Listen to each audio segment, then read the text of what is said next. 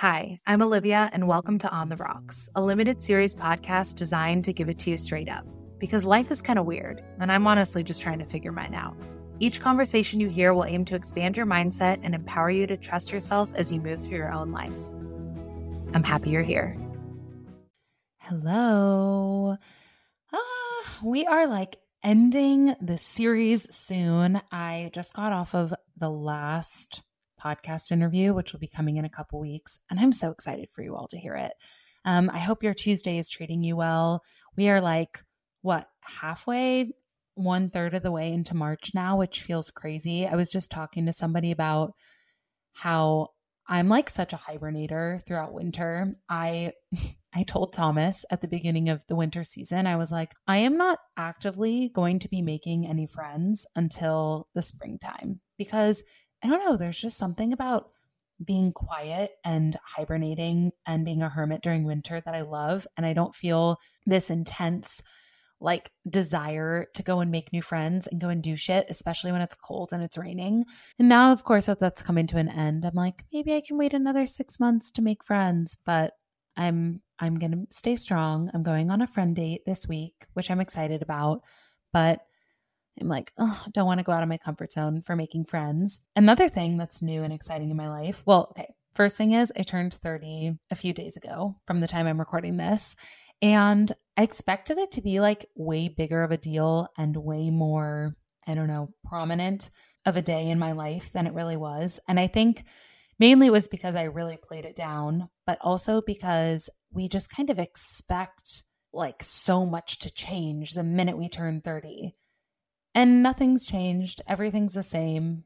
I'm at the same place I was the day before I turned 30 when I was 29. And I don't know. It's just funny to think about how I was kind of so sure that the minute I turned 30, all of these things were going to pop up for me and nothing really did. And I'm just still kicking. And I spent such a lovely birthday weekend with Tom. We went to Sonoma wine country for the big wino over here. I really just wanted to go to Sonoma for the food and because I wanted to do a big bike ride through wine country because even though I don't enjoy wine myself, and literally before I didn't drink alcohol, I hated wine. The only thing I liked was Sauvignon Blanc, a really crisp white Sauv Blanc, Kim Crawford specifically, which is also very cheap at Trader Joe's. But I just kind of did that to look cool and it was the closest tasting thing to water. So anyway, though I don't enjoy wine, I think wine country is so beautiful. And we had the most beautiful bike ride. We went 30 miles for my 30th and my leg was numb for the last 10 miles of it, but I was just feeling so good and trying to reflect on the last 30 years. And I got no reflection done because I was just afraid about a car coming and hitting me head on. So anyway, it was a great birthday. And then the other big thing that's happening in my life right now is that I just started watching The Last of Us on HBO because I felt FOMO. I don't know why I didn't start it when everyone else did. I'm usually really on this shit, but I was not on it. We just started it. We finished 5 episodes in 2 days. When I tell you that I was literally sobbing for an hour when I watched episode 3, an hour. It was so beautiful, so poignant, so lovely. That's really all I have to say. If you haven't watched it, you should go watch it. This is a shameless plug for you to watch The Last of Us. This isn't an HBO ad. Though if HBO did want to sponsor me, I would gladly take that on because that would be the most aligned partnership of my life. Okay. Shall we get to the actual podcast? I'm so excited. This is something that I think is going to be, I know because I've listened to the conversation, but it's a really different type of conversation. And I was really excited to bring these guys on to talk to me. So I was on TikTok 6 months back and I saw this person talking about mindful drinking and it really resonated with me. And then I saw that the TikTok was from this mindful drinking app called Sunnyside. And I was so intrigued. And then I ended up getting in contact with the creators and owners of the app. And they are so cool. We all live in San Francisco, which is really fun. And they're great. They're creating this app to help people drink more mindfully, that kind of under the pretense and under the intention that they don't expect everybody's going to want to stop drinking, but they themselves have had experiences with alcohol and how alcohol has played a role in their lives. And it has in turn inspired them to drink less and cut back. And they kind of wanted a tool to help them do that. So they created one. We get into all about the app and what it's about, and also their backstories, who they are, why they created this specific app for people. And we just have fun. It was like a good, fun conversation. They're really cool. I hope you enjoy this conversation with Nick and Ian from Sunnyside. And then, of course, if you want to rate or subscribe to this podcast, that is a great way to help. But the biggest way to help this podcast is to share episodes with your friends. If you think anything might motivate them or inspire them or just make them feel good and laugh, please share. Without further ado, Nick and Ian from Sunnyside. Hello, everyone, and welcome to On the Rocks. We are sitting down today with Nick Allen and Ian Andersen, co-founders of the mindful drinking app Sunnyside, an alternative for those looking to drink a little less without quitting entirely. Nick and Ian, thanks for being here. Hi, really excited to be here. Thanks for having us. I'm so excited to talk to you too. I found Sunnyside through TikTok, actually. I think your ads are really working on a TikTok app for me. And I was so interested because I had kind of heard somebody talking about mindful drinking and this idea of it not being black and white and all or nothing. So I went to your page, I researched it a little bit, and I just thought that your app, Sunnyside, was such a cool idea, which is why I wanted to bring you guys on and chat about all things apps, alcohol, etc. But I want to hear about you first. I always like to kind of start the initial stages of my podcast off with learning about the person, how alcohol has impacted their lives, how it fits into your life currently, how it fit into your life in the past. And yeah, so just like a general conversation. And I would love to hear, let us know who you are for everybody listening and give us a little story. Yeah, absolutely. So I'll kick off. I'm Nick Allen. I'm the founder and CEO of Sunnyside alongside Ian Andersen, my co-founder. So I have a kind of long history of my own personal relationship with alcohol, dating back to when I was a kid, really. I grew up in a household with two parents who have been in recovery from alcoholism for most of my life. And my parents actually made the decision pretty early on in my childhood that alcohol really didn't have a place in their lives. And was a big enough problem that they decided that it was, the right choice for them to cut down to zero. And what that meant for me as kind of a young kid and kind of growing up is I had two parents that were sober and were going to AA meetings and were really kind of being conscious about the community around the choice that they had made to kind of remove a part of their lives that was no longer serving them. What that meant for me is I was kind of, growing up and reaching my teenage years. I grew up in San Francisco. It was a little bit of a fast-paced, urban lifestyle. And I started kind of experimenting for myself with alcohol pretty early on. And my parents, instead of, to their credit, instead of really kind of trying to enforce, the sober lifestyle on me or kind of push their choices onto me and really kind of prevent me from drinking, instead, they really kind of embraced teaching me about the reasons that they had made the choices that they did. Some of the risk factors that they observed in me as I was kind of starting to experiment for myself. And rather than kind of, being really draconian or kind of pushing me to not ever kind of make the same mistakes they did, instead they helped to instill in me an awareness about my own kind of tendencies and about kind of the impact that alcohol can have if really left unchecked or if not thoughtfully managed. And so kind of from the very early days of my own exploration with alcohol, I had this input that was extremely helpful for me to observe the role that alcohol was playing in my life and do my best over the course of my own development to keep it in a place that was more balanced for me. And now fast forward, 15 plus years later since I had my first drink. And to this day, complete sobriety has never really felt like the right fit for me, even though I know that I have tendencies, similar to those that my parents had. And if I'm not being thoughtful about my consumption, it's pretty easy for me to overdo it. And so Sunnyside was really born from the idea of wanting to keep my own relationship with drinking front of mind, while also, not wanting to kind of go the route of kind of all or nothing or really feeling like my lifestyle necessitated that I cut alcohol out entirely. And so this is really kind of the formulating kind of insight that drove me to found Sunnyside was, a time in my life a few years ago where I was finding my drinking was kind of creeping up and getting a little bit out of balance, seeking out a solution in the market to, hopefully kind of help me manage my drinking in the way that I learned to manage, calories and exercise and mindfulness as a component of my overall wellness routine. And basically finding that there was this massive concentration of apps focused on this all or nothing sobriety concept and really nothing out there to kind of help me manage and balance my consumption with no pressure to get to zero. And so that's kind of myself and a little bit of the Sunnyside founding story kind of rolled up into one. And I'll hand over to Ian. He can share his story as well. Yeah, thanks, Nick. So my name is Ian Andersen. I'm the co-founder at Sunnyside, along with Nick.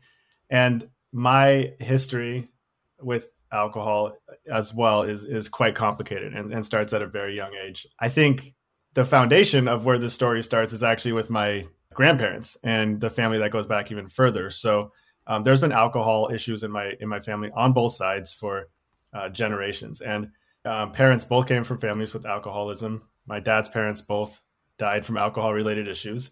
My mom's mom, my grandma, I don't think I ever met her, also suffered from severe alcoholism that really alienated her from her family.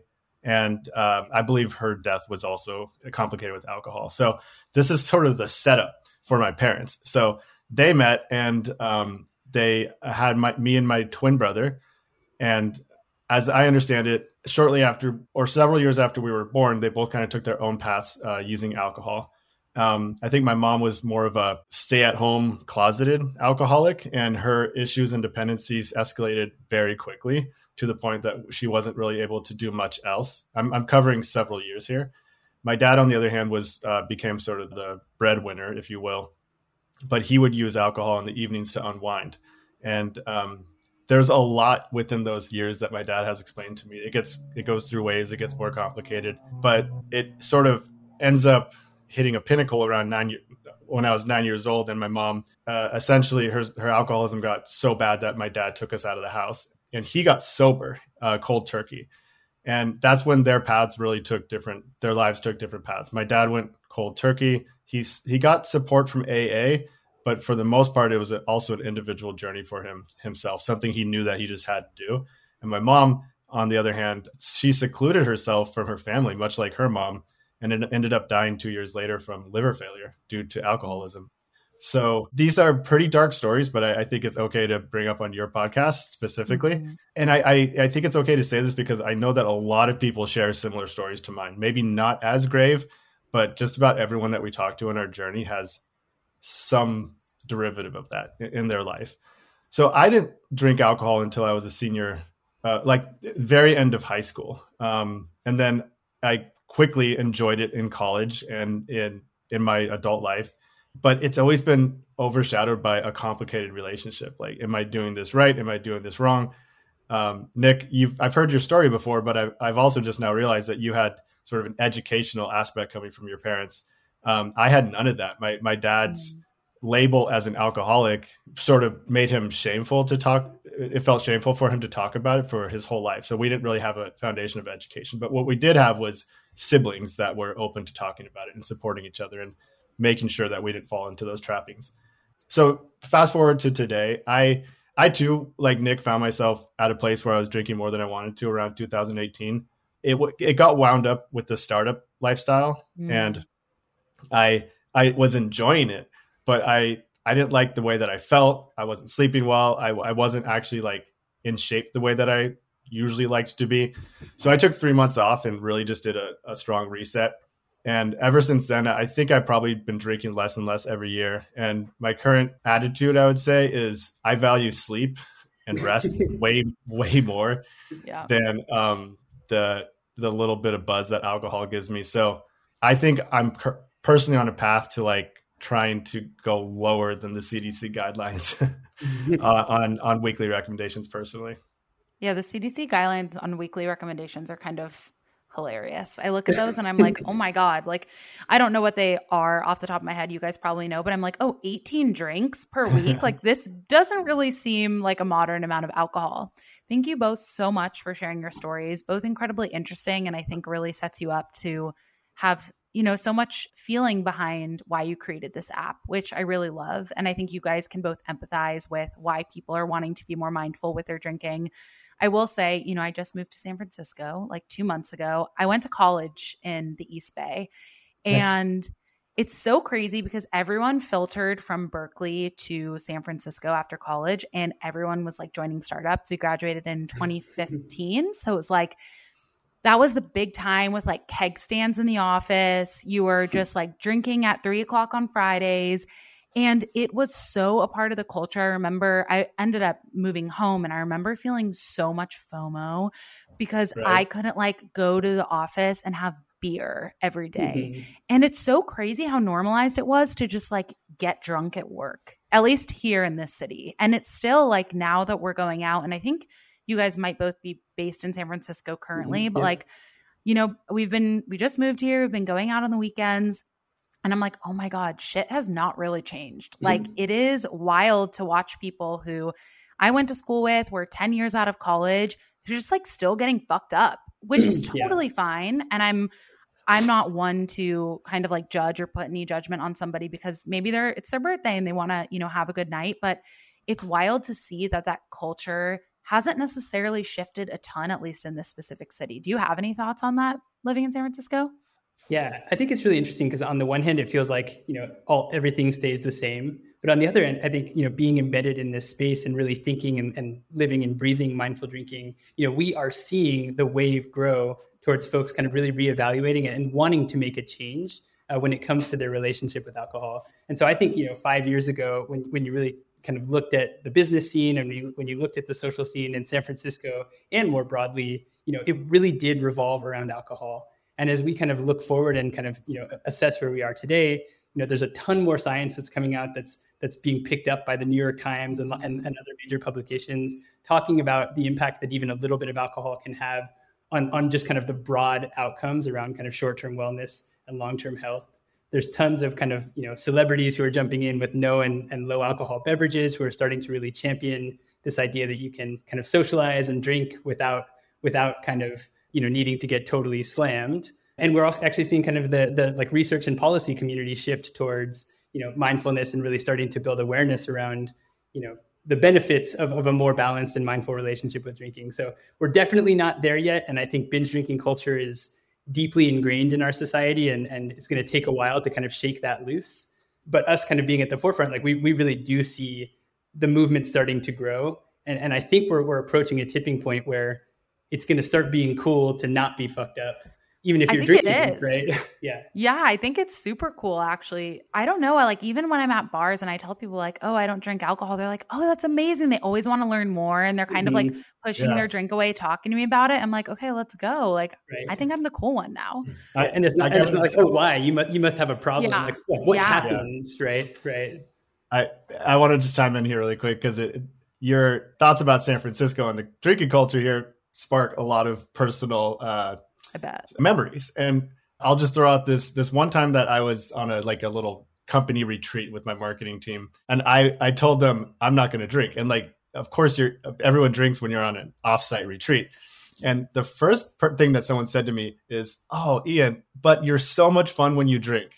And I was like, okay, that's why I'm taking time off of drinking. Because like, that is not the person that I want to be thought of as like the life of the party, which I have never thought of myself as. But if anyone thinks that I'm more fun when I drink, I think that's a good sign that there's definitely things I can do to sort of work on that.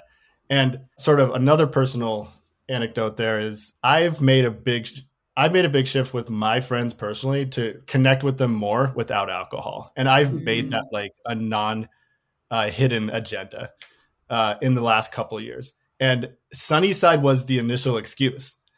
Nick and I know, like we walk in somewhere and people were like, oh, the Sunnyside is here. I guess we can't drink. And I kid you not, I truly think now that it's become something that people are happy to talk about. And in fact, several of my friends have started using Sunnyside and have touted the benefits of like a more mindful approach to drinking and are thankful for that. And now this group of friends that I went to college with and drank a lot with can now approach a drinking situation way more mindfully. Totally.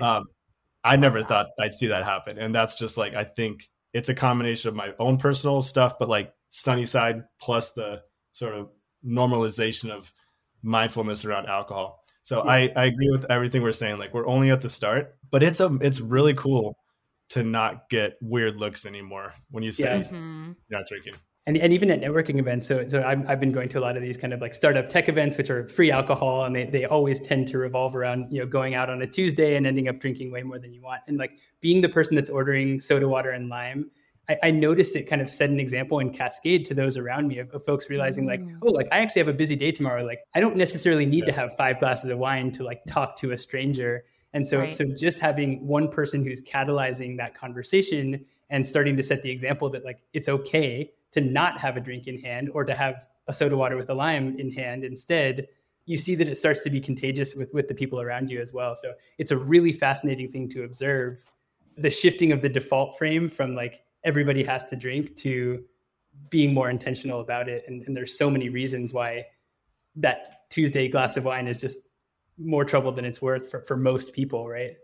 Totally. I love everything both of you guys said. And additionally, I'll add on that I've seen so many mocktails on menus at bars and restaurants. And it's so fun to be able to go in. And I actually just went to K Fico last weekend, which is such a great restaurant here in the city. And they just added a non-alcoholic mocktail to the menu. And it was so good. And like, I'm having my boyfriend try it. And he's like, oh my God, I think I'm going to get that. And it's kind of like about flavor. It's about taste. Now we have craft mocktails and it doesn't just need to be cocktails. I want to segue into talking about your business and talking about the app Sunnyside. I think people are probably like, why are we 17 minutes in and I don't know about the app? So I need you guys to tell me what it is, what was the purpose of creating an app like this? And of course, a little bit, I'm sure you're going to get into this when you talk about it, but the research surrounding alcohol use that influenced you to create something of this nature. Yeah, absolutely. So I'll start and then I'll, Ian, feel free to jump in if you have anything to add. So at Sunnyside, our mission is to help anyone who drinks alcohol improve their overall health and wellness by being more mindful about when and how much they drink. And the key difference when you kind of look at Sunnyside versus the other apps and services in the alcohol health space is that up until this point, there's been a pretty massive concentration of services that are really purpose-built and branded with the mission of kind of helping the quote unquote problem drinker on the path to complete sobriety. And so even the services that are out there that kind of tote themselves as quit or cut back, really when you kind of get one layer in, they're about kind of villainizing alcohol, making you feel not great when you do have a drink, and ultimately pushing you towards a direction of absolute zero. The key insight that we founded Sunnyside around was that there's a massive population of people who are not open or interested in the idea of complete sobriety, and yet who could really benefit from being more mindful and thoughtful about when and how much alcohol they consume. And so, left without options up to this point, the vast majority of heavy drinkers in the US and around the world rely on kind of flaky personal systems to change their drinking or just don't do anything at all, leaving this massive kind of extremely high leverage opportunity to improve their overall wellness on the table.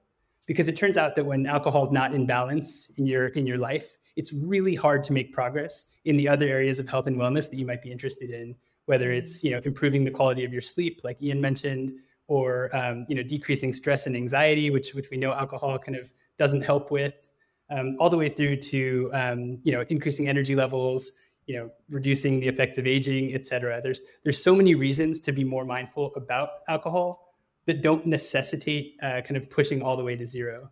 And so at Sunnyside, the key thing that makes us different is that we explicitly do not focus on sobriety. We're about meeting you where you are on your journey with alcohol and helping you reach your specific goals with a program that's deeply personalized to you and that really helps you go from your starting point to your goals. And then more importantly, to maintain those habits for the long term so that you're building a new lifestyle and a new system around the way that you drink that can kind of help put alcohol in its place in your overall wellness for the long term. So we take a really proactive approach. We're trying to kind of bring alcohol into the mainstream wellness conversation and make tracking drinks as kind of common and socially accepted as tracking, diet and exercise and mindful minutes and all the other areas of our health that we've really learned to measure and monitor proactively rather than waiting for something to become a huge problem in our lives before we do something about it. So we're about, proactive versus reactive. We're about being positive and kind of helping you recognize the benefits of more mindful drinking rather than focus on the negatives and the consequences of drinking out of balance and really helping folks find the balance, whatever that means to them. And for a lot of people, that's, decreasing the frequency with which they drink, right? So cutting out days of the week so that they're introducing some dry days into their schedule. For others, it's kind of trying to work on capping off those big drinking days that make you really feel like crap the next day. And so the entire system is really kind of catered to your starting point, your current habits, and the outcomes that you're really seeking to achieve. That's so interesting. And I think it's so necessary. I definitely feel like I've talked to a few people about kind of this idea of dry January. We're in January right now. This episode's coming out in March, but I've talked to a few people like in the last month or two about, oh, like, do you think you'd do dry January? And a lot of my friends are like, I really have no interest in giving up alcohol. Like, it's not a part of my lifestyle. I don't have a problem with it. But I think that a lot of people are interested in drinking less and knowing how to drink mindfully. And I know you kind of bring up this idea of mindful drinking. So I do want you to explain it in the context of, I mean, what you guys think it is, because in a way, I had never really heard of the term mindful drinking until I had seen the Sunnyside ad that like came up on my TikTok. But now that I've heard it, I'm like, oh my gosh, it makes so much sense, because even for a lot of my friends, it's kind of like, well, you could start the night with a mocktail, go out, grab a glass of wine, and then finish with a soda and lime and feel totally fine, have that drink and move on. And I think so many more people, it's going to be much more realistic for them to do it that way than it is to do it the way that I did it, where I was like, well, I'm not drinking anymore. That's over. That's my lifestyle. And now it's become sort of my identity. And that can be a very stressful thing for a lot of people. Absolutely. Yeah. And I think that the labels can work and be really valuable, but they can also be really difficult and intimidating for folks that are just looking to get started. And so, we believe that the mindful drinker label is one that a lot of people can own and really champion without the pressure of like, I don't drink, or I'm an alcoholic on the other side of the coin. If any label and any identity, we think this mindful drinking kind of concept can be something that really helps bring more people into the fold in a way that doesn't kind of need to be oriented around guilt or have this pressure of kind of, white knuckling it through, or a single drink breaks the streak, this type of mentality that causes a lot of kind of failure thinking and ultimately a lot of kind of problematic relapse. And so if it's really about balance and it's about making a conscious choice about when and how much you're going to consume, it becomes a lot more of a forgiving system that folks can stick with long-term and never feel like failures. And that's a really, really critical piece for a lot of people who are getting started and aren't really sure kind of what they need to do to make changes to their habits in order to kind of achieve their goals. And so for us, mindful drinking is really about being intentional about every sip and about every drink. And instead of kind of the automated routines of, I got home from a stressful day of work, therefore I open a bottle of wine, or I'm out at a bar and therefore like as soon as I finish one drink, the next drink has to come into my hand. We really work through a system of planning, daily check-ins, and tracking to help people pause between those drinks and pause before starting to drink, to make a conscious choice of, do I actually want this? Is this going to bring joy to my life? Or is this something that I'm doing out of kind of complete routine that ultimately isn't serving me anymore? And so when we start to build awareness around these existing automated routines and habits that many of us have and don't even realize around drinking, we're able to rewire ourselves to maximize the enjoyment of alcohol. And in doing so, also kind of minimize the sense of regret, those drinks that really didn't serve us and ultimately lead to those hazy kind of throwaway days that I think are probably the biggest short-term downside of overdoing it. When it comes to drinking. Great. Ian, do you have anything to add? I just want to make sure I don't want to like talk over you. If you don't have anything. I appreciate it.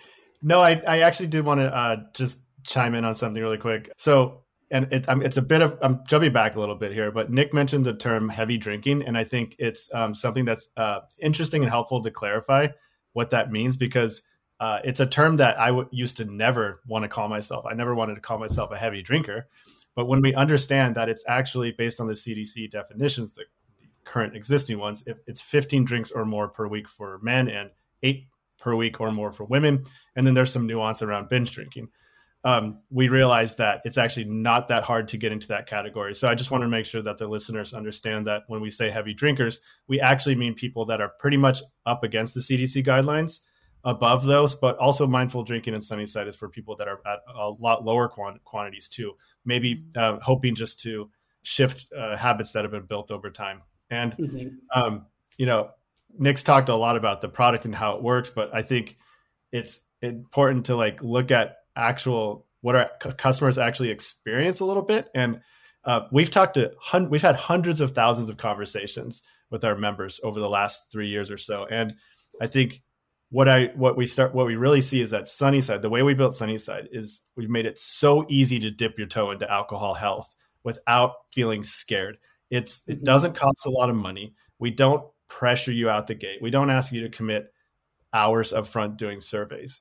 We teach you how to do these really basic habits and educational experiences for the first couple of weeks. And what we see is people come to us and say, I've been having to drink a glass of wine every night for 5 years. You guys actually helped me break my habit. And that's the start that I was looking for. Now I'm like excited to go on this journey. And we see hundreds of those sort of little proof points. So just want to like really let people know that it's easy. That's our whole goal, is to kind of get you hooked on easy alcohol health so that you then can make the change that you really want to make. So like, let's say I was using your app and I just downloaded it. I'm so curious as to kind of because you both of you talked about like the messages you send and kind of how you send check-ins and stuff. So like, let's say I downloaded it. Hypothetically, I'm drinking like 10 drinks a week. I'm having a glass of wine every night after work, and I'm going out and drinking, 4 or 5 drinks Friday and Saturday. And I'm just like not feeling super good. So I download the app. What's my experience going to be like?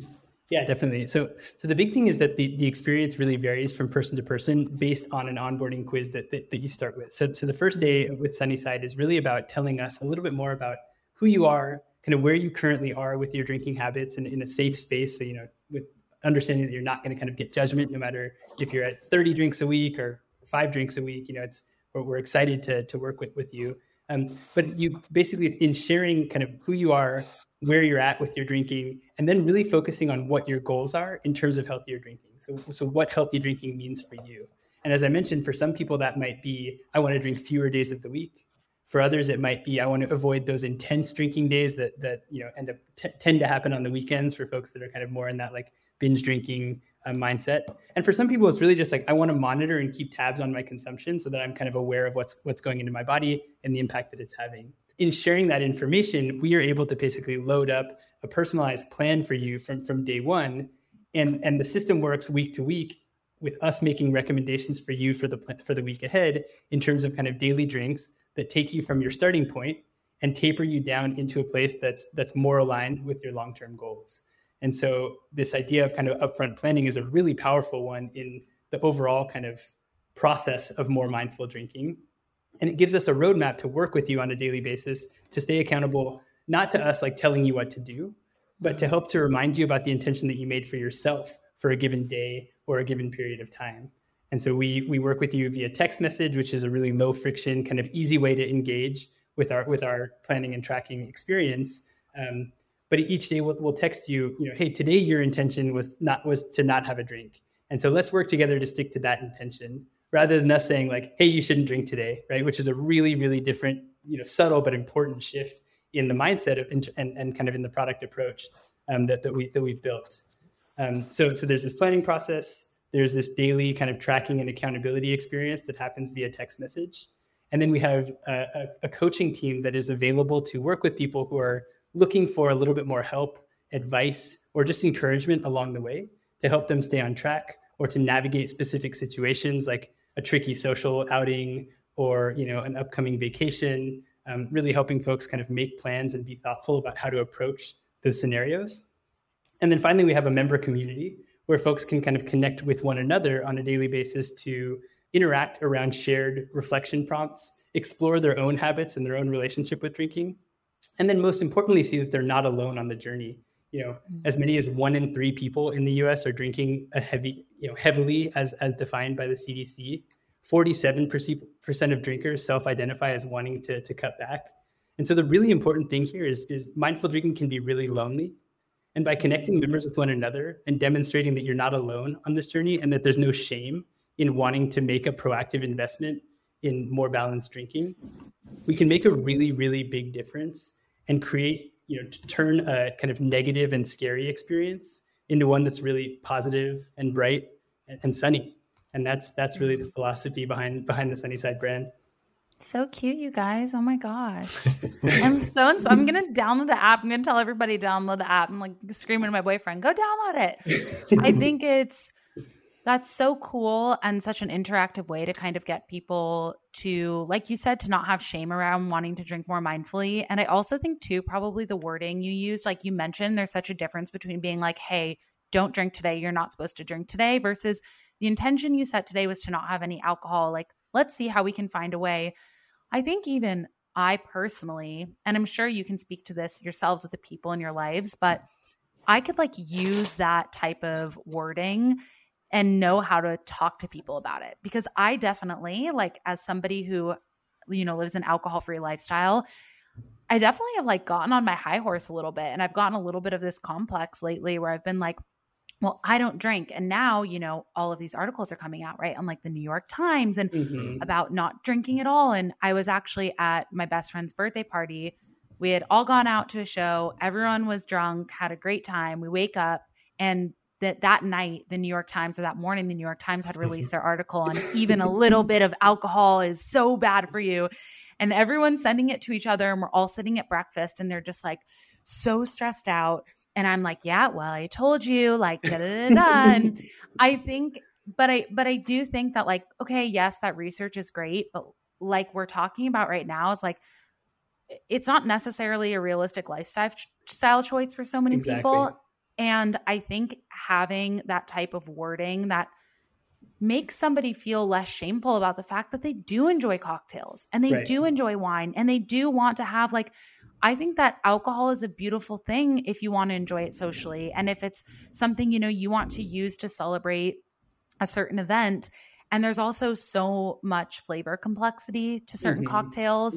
And as somebody who's like a little amateur mixologist with my mocktails, like, I know that there's a huge world out there for actual, for alcoholic mixologists. And I never like to turn that down. And I think that's why this app and kind of the mindset you guys have around this is so cool, because it allows for all of that and for not drinking as much.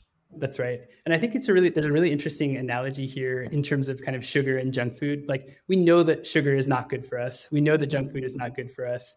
And yet for most people, that's not a immediately cut down to zero or like no more sugar in my life, right? And so even with the awareness that alcohol is not good for us, we still believe that the right approach for a lot of people is going to be balance and not zero. And I should preface this by saying that, I grew up in a family with two parents who are completely sober. They went the AA route, and at Sunny, we have the utmost respect for the choice to not drink. But the simple fact is we need alternatives for folks who are not open, not interested, or simply not ready yet to cut down to zero. And without that middle ground, most folks just do nothing. And that's been, a much worse outcome for a lot of people than if there were solutions that were kind of non-abstinence based, but really did help you to kind of enjoy the complexities and the positives of alcohol and eliminate those drinks that, really aren't serving you. And so I think it's a really important point, and another great case to kind of bring alcohol into the popular dialogue around wellness, because there are so many parallels to kind of other areas of our health that we've kind of collectively as a culture learned to manage a lot better than we currently manage our drinking for the most part. Yeah. And I have noticed in, being a quote wellness influencer and kind of like in the wellness space itself right now, there is a lot of this polarity between like, so, okay, 5 years ago, if you didn't drink, you had a problem, right? And if you drank, you were normal. And now in the wellness community, at least, there seems to be this, people, it's getting cool not to drink, right? So now if you drink, well, do you really care about your body? Do you really care about your mind? And if you don't drink, well, oh my gosh, like, you're doing so much good for yourself. But I do think that there's like a middle ground between that. And that is what tends to cause so much of the issue, is that, like, and this is what I saw when I looked at Sunnyside, like, it's not all or nothing. It's not black and white. And people, I think it's for some of us, right? For some of us, but like, it is not like that for a lot of people. That's right. And just the middle ground path is just so critical and has been so lacking in the history of how we've kind of treated alcohol, since the 1930s, really, is there's been this kind of disease-oriented philosophy that, like, if you can't handle your alcohol, you're in this small percentage of people who are alcoholics and have this disease, and therefore sobriety is the only path. And like everyone else, you're totally fine. Don't need to worry about it. Right. And like, wait, expand on that. Can you expand on the history of that? Because I'm so interested. Yeah, so a lot of the treatment model around alcohol is kind of grounded in Alcoholics Anonymous, which again is an incredibly valuable resource for tons and tons of people, and has obviously helped probably millions of people around the world to remove alcohol from their lives.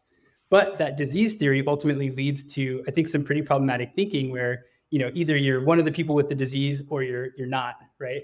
And for the folks that then don't identify as alcoholics, basically the logical conclusion is that then I don't need to do anything for my drinking.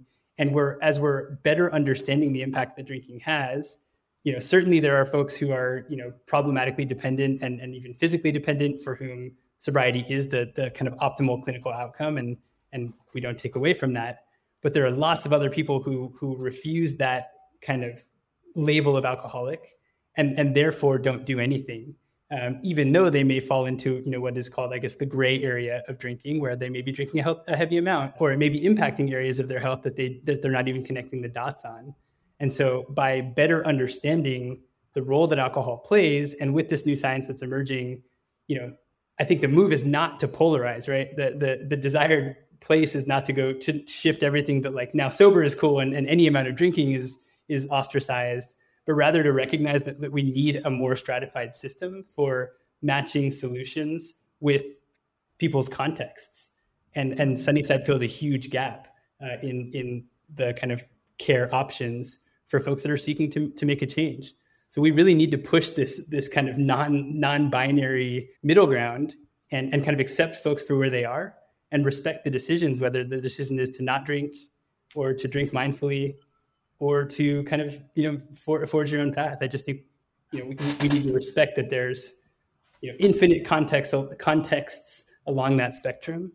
And we need lots of solutions to give folks the right pathway to improve their wellness when it comes to drinking.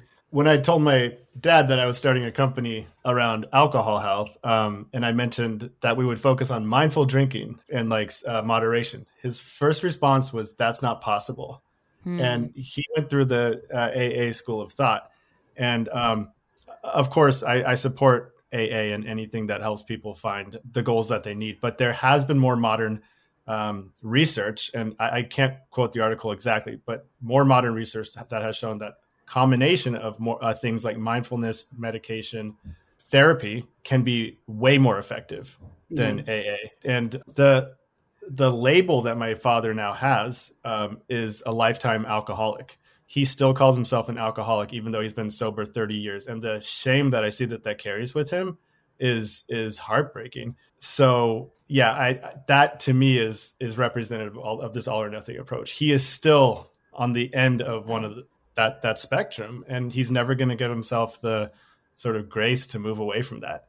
And to me is sad to see. And I think 100% we need more options in that spectrum. Yeah. So Nick, I think you nailed it. I mean, it's sort of like what I was saying earlier, where I never wanted to call myself a heavy drinker. Therefore why would I need to cut back? Right. That would make no sense. Otherwise I'd be calling myself a failure. But the truth is a lot of us fall into this camp.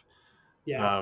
And it's also a big part of the reason why Sunnyside is explicitly kind of not a sobriety service, right? We talk about moderation and mindfulness, not sobriety, because in our conversations with prospective customers, as soon as we started talking about, even cutting back on drinking, there was this knee-jerk reaction that like, oh, I'm not an alcoholic, I don't need that, right? And then as you started to unpack those conversations a little bit more deeply, what you found is that like, oh, actually, like I'm drinking a lot more than I necessarily want to be. I definitely have days that I lose to hangovers that like are kind of regrettable.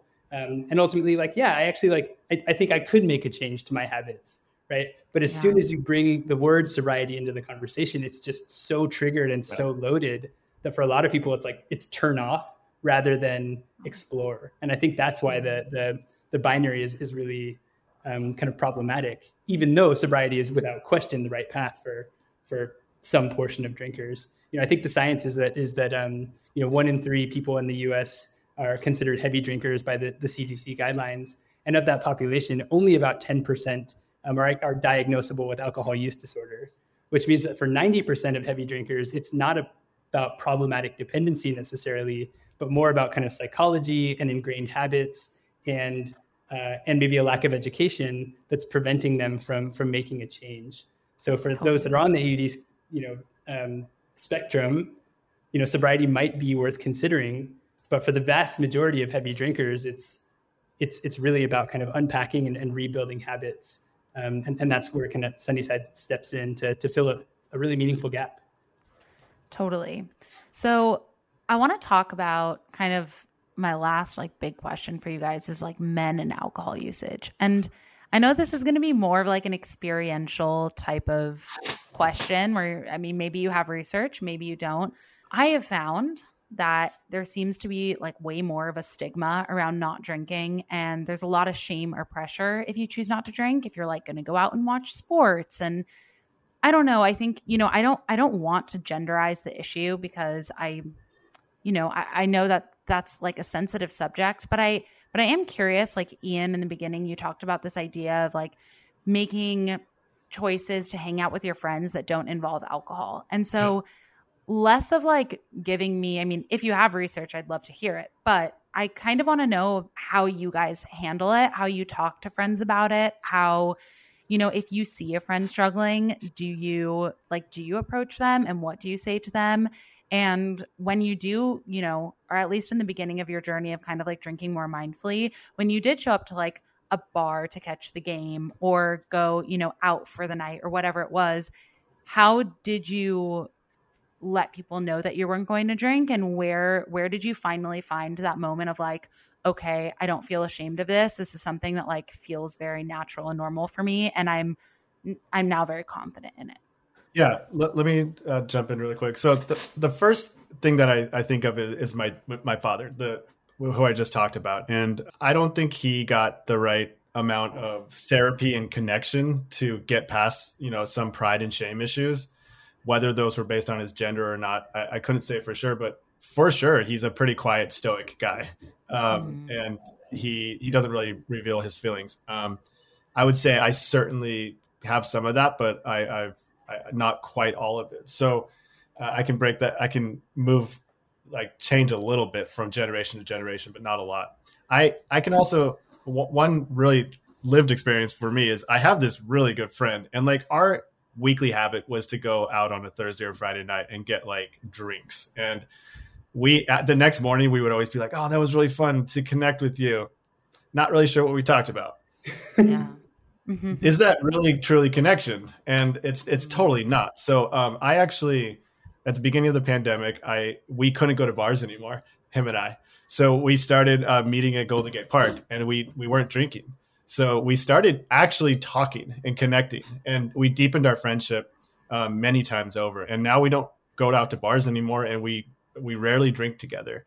It took a pandemic to kind of break that for us. Yeah. So I will say that like I think our tendency was to be like, hey, let's go meet in a dive bar and throw back some beers, because that felt kind of cool and romantic, and like that's how we associated things. That was truly our habit. But it once we put the effort into it, we greatly improved our relationship. So those are sort of my experiences. I don't have any scientific research around it. Yeah. I went to a very heavy drinking college. I went to UC Santa Barbara, and a lot of the culture at UCSB revolved around drinking, and not just drinking like socially, like drinking for sport. Like that was really kind of the culture of college. And most of the friends that I kind of stuck with after college, our relationship really, really heavily revolved around drinking. And to this day, getting together with that group is pretty challenging, because our social norm is like, how fast can we get a drink in hand as soon as we connect, right? And I don't know that we have a language to connect with one another that doesn't revolve around, having drinks and, playing drinking games and that type of thing. And so with this group, this was the group of people that I had the hardest time, and really the biggest mental hurdle as I was starting on my own mindful drinking journey. I had questions about whether I was going to even stay friends with them, because there was this whole connective tissue that I was trying to kind of minimize in my life. And what I found was, finding the confidence and finding the trust to tell a few of them kind of individually that this was something that I was working on. It wasn't this like, oh, you suck, or you're kind of a wuss. It was more actually like, oh, I've been thinking about that too. And so I was super surprised to find that while it was totally unspoken, almost every person in the group that I talked to individually, connected really quickly with that message. is, we just are, all approaching 35. Alcohol is having a really different impact on our lives these days. We're in different places. And yet many of us were still drinking with those same habits that we developed in college. And so I was really pleasantly surprised by the receptiveness of my friends to actually kind of to at least accept the conversation. And it took longer to actually then start to see, the different habits kind of take shape in this group of people. So when I launched Sunnyside, anecdotally, like my college group of friends would joke left and right about like using the app to drink more and to see who could drink the most and track the most drinks, and totally use the service, in a kind of aggressive and competitive way in the opposite, direction that it was intended. But I started showing up to barbecues and bringing non-alcoholic beers. And I started kind of modeling like having an alcoholic beer and then switching into it to a non-alcoholic beer. And being the one that wasn't sloppy at the end of the event was something that I think people started to notice. And people started to ask me, like, can I have one of those? Or, after their third or fourth beer, switching over and kind of taking that break. And so modeling the behavior and kind of being willing to show that vulnerability and to kind of, be a champion for more mindful drinking, I think really did help over time to rub off on this group. And it's not to say that we don't have our heavy drinking moments, and that hasn't gone away, and I don't know that it will with this group of friends necessarily. But I certainly was surprised by the level of vulnerability that we were able to find with one another when we actually broached the subject. Last point for us is that we are definitely seeing this in the data of Sunnyside users as well, that men are less willing to work on this, at least from what we've seen so far. And so the majority of our customers are women. And I think that the folks that we're working with, for the most part, are at least the data that we're seeing is demonstrating that women are, as of now, more willing to take a proactive step towards managing their drinking. And I don't know exactly why only about 30% of our customers are males, but there does seem to be some kind of gender signaling there that like there's still a little bit more of a hurdle to break down, to break through, in a more maybe like masculine population. Yeah, definitely. I appreciate you guys both sharing those stories. And I think it's funny that you both kind of mentioned this idea of alcohol leading to connection or being intertwined with connection. It's like, so, oh my God, it's like, what else do we do? If we can't go to the bar, what else am I supposed to do with this person? And then I think too, when you kind of become reliant on alcohol for a specific friendship, it's like, I'm not going to hang out with them and not drink. Like, that sounds like a nightmare. I don't even know them. I'm going to have to start all over. Like, and so I think what both of you said is so it's so telling to kind of like how the culture is shifting, but kind of the culture that we grew up in and what connection meant. And even like going out and being like, well, I really want to connect with this person. I really want to hang out with them. So we need to go out and we need to drink. And I think there are other options for connecting with people. There are other options for unwinding. You know what I mean? Like, it doesn't need to all roads lead to alcohol. It doesn't need to be that way. And I think too, like, starting a new hobby with a friend, being like, hey, why don't we get into biking, going to Golden Gate Park, like biking around or going on a walk. I think those things can provide as much, if not more, connection than it can if you sit down and have a beer, which can also be a really like great time and really great to do with your friends, but not necessarily all the time. And you don't need to like do it belligerently, I guess. Right. That's right. Yeah. And I think that what you just said speaks volumes to having a confidant or a partner or a friend in your mindful drinking journey who is on your level. Finding that person that you can do the healthy habits with, getting coffee, connecting over coffee, going on hikes, starting a new habit, that will be super meaningful in the journey. Whereas possibly trying to change someone else's habits right away might not be as helpful. So it could help to shift who you're seeing a little bit if you're finding that to be difficult when you're cutting back. Definitely. Okay, so we're nearing the end of the show. I want to ask one more question to both you, Nick and Ian. What are your guys' daily practices? What brings you peace? And I want to know your favorite non-alcoholic drink to order at the bar or what you bring to the barbecue. Lay it on me. Yeah, absolutely. I guess I'll go first, Ian, and then I'll pass over to you. Go for it. Yeah, so I think my big daily practices that are kind of non-drinking related and that have helped me to kind of replace alcohol as a tool to unwind in my life is really kind of fresh air, sunlight, and spending time with my family. I've got a 1.5-year-old son, and so I try every day in the afternoon to get outside, take him for a walk, and to just get that opportunity to breathe, to ideally get a little bit of a sweat going, and use that as a way to kind of release the relaxation that I'm looking for that previously used to be a glass of wine. And so that practice has been extremely helpful for me, and one that really, really helps my overall mental state. The other thing I'll say is, I've had a lot of success with hot tea and especially like spicy ginger teas has been like a great replacement for me in the household. Where like it's so easy. It used to be so easy for me to just pop open a bottle of wine on a random day of the week. And just having something to hold and like a ritual around making it has been extremely powerful for me and my wife as a tool as we've been working on kind of our more mindful drinking journey. In terms of kind of my favorite non-alcoholic beverages, I'm a big fan actually of non-alcoholic beers. I've been drinking the Athletic quite a bit, which I think is a great one. And Better Day Brewing makes a mean Kolsch that if I can find it in a bar, I will often choose that one. More often than not, though, it ends up being Heineken Zero, because that's the most widespread one, at least from my experience in bars of late. Cool. Yeah. So I got a Whoop last year, and you've probably heard this, Olivia. People who get Whoops realize very quickly how much alcohol impacts their sleep. Wait, what's a Whoop? Okay. Oh my gosh, I'm not a good wellness blogger. What's going on? What is a Whoop? I was like, oh my God, you got a Whoop. What's a Whoop? Screenless fitness band that detects some of your biometrics. So it detects the same things that an Apple Watch does without all the distraction. And apparently people think the readings might be a little more accurate. So they have one key metric called heart rate variability, HRV. And it's like the golden metric. If that's good, it means you slept well. It means you're going to have a good day. And people have started to like really try to understand how to optimize that. Alcohol is like the first thing that people list as the big impactor.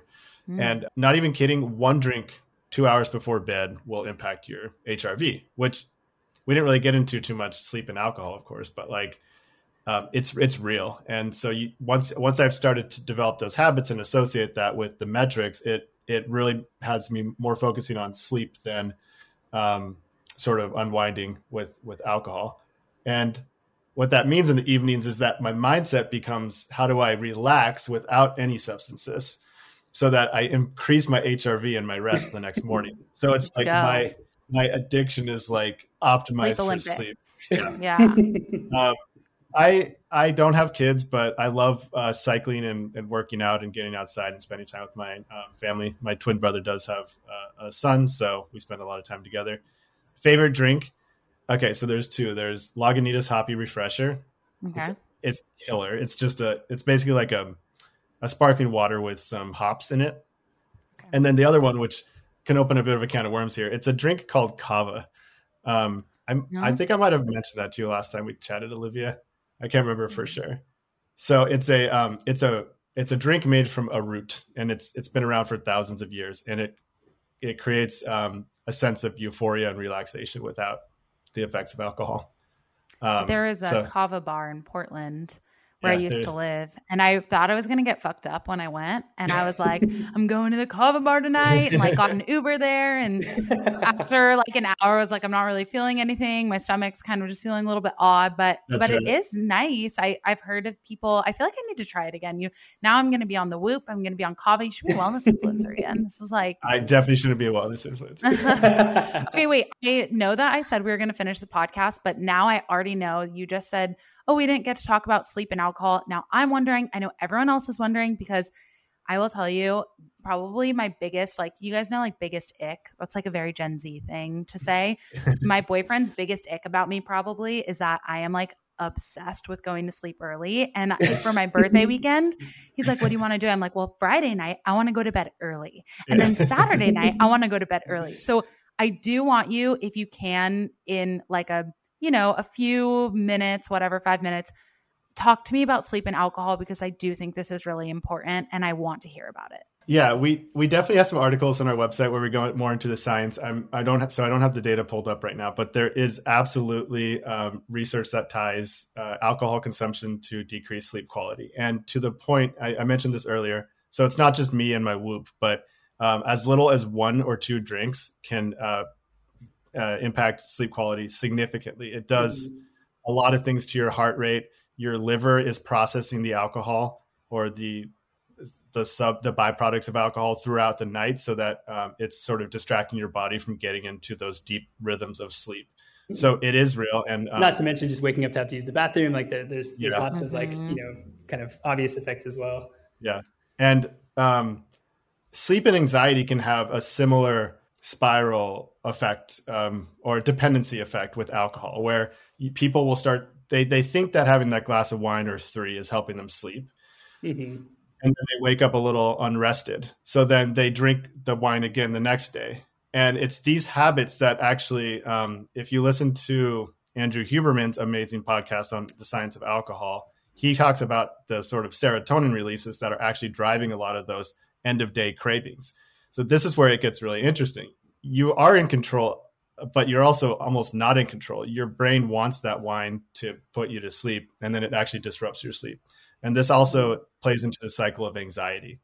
So I found when I got more deeply educated about what was happening there, that I was way more empowered to make change. So I think people should really seek out the deep scientific education around sleep, anxiety, and alcohol, so that they don't feel alone, that they don't feel like, why am I drinking even though it causes me anxiety? So yeah. Go ahead, Nick. Thanks for sharing that. Oh yeah, Nick, did you want to say something? Yeah, no, Ian, I think you did a great job of kind of explaining the science. One tip that I'll add, which I found really effective, and there is some kind of science backing this up, is really trying to leave as long a gap as possible between the last drink and going to sleep.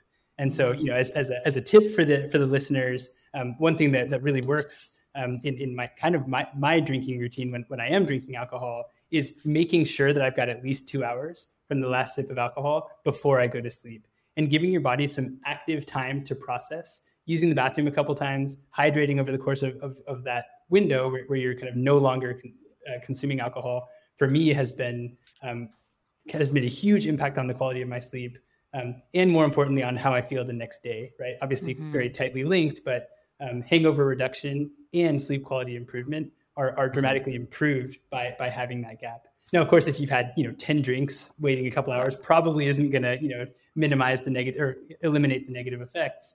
But a combination of kind of like mindful consumption and not overdoing it, and giving yourself some time to actively and process in an awake state can really improve the quality of sleep and the way that you feel the next day. So maybe I'll leave it at that as kind of a little actionable Sunnyside tidbit. I love it. So you're saying wine at breakfast and lunch and not at That's right. Day drinking. That's right. You find that as you become a parent as well. So when you've got a 1-year-old and you just really can't afford to be hungover, parenting is just the worst thing ever. So the afternoon beers are perfect. Perfect. Okay. I actually read something that supported their conclusion was that day drinking is the healthiest. They weren't. I can't cite. I don't know the exact source, but it was kind of a humorous conclusion. So I don't think we recommend that. But amazing. Well, everyone take what you will from the show. But where can everybody find Sunnyside? Where can we find you guys? The app? Let us know. Yeah, so you can find us at sunnyside.co, so sunnyside.co, or on the App Store. You can download the app. For Android users, going to the website and finding us at sunnyside.co. There's a great web experience and products, so you can totally use from Android as well.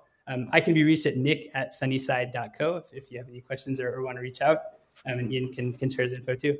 Yep, Ian@sunnyside.co. We're working on our Instagrams and TikToks and educating people there. So if you want to follow us on TikTok, we'd love that.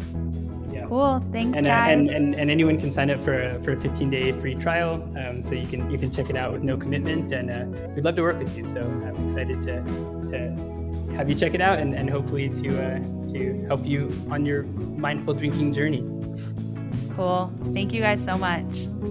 Thank you so much. It was a pleasure to be here.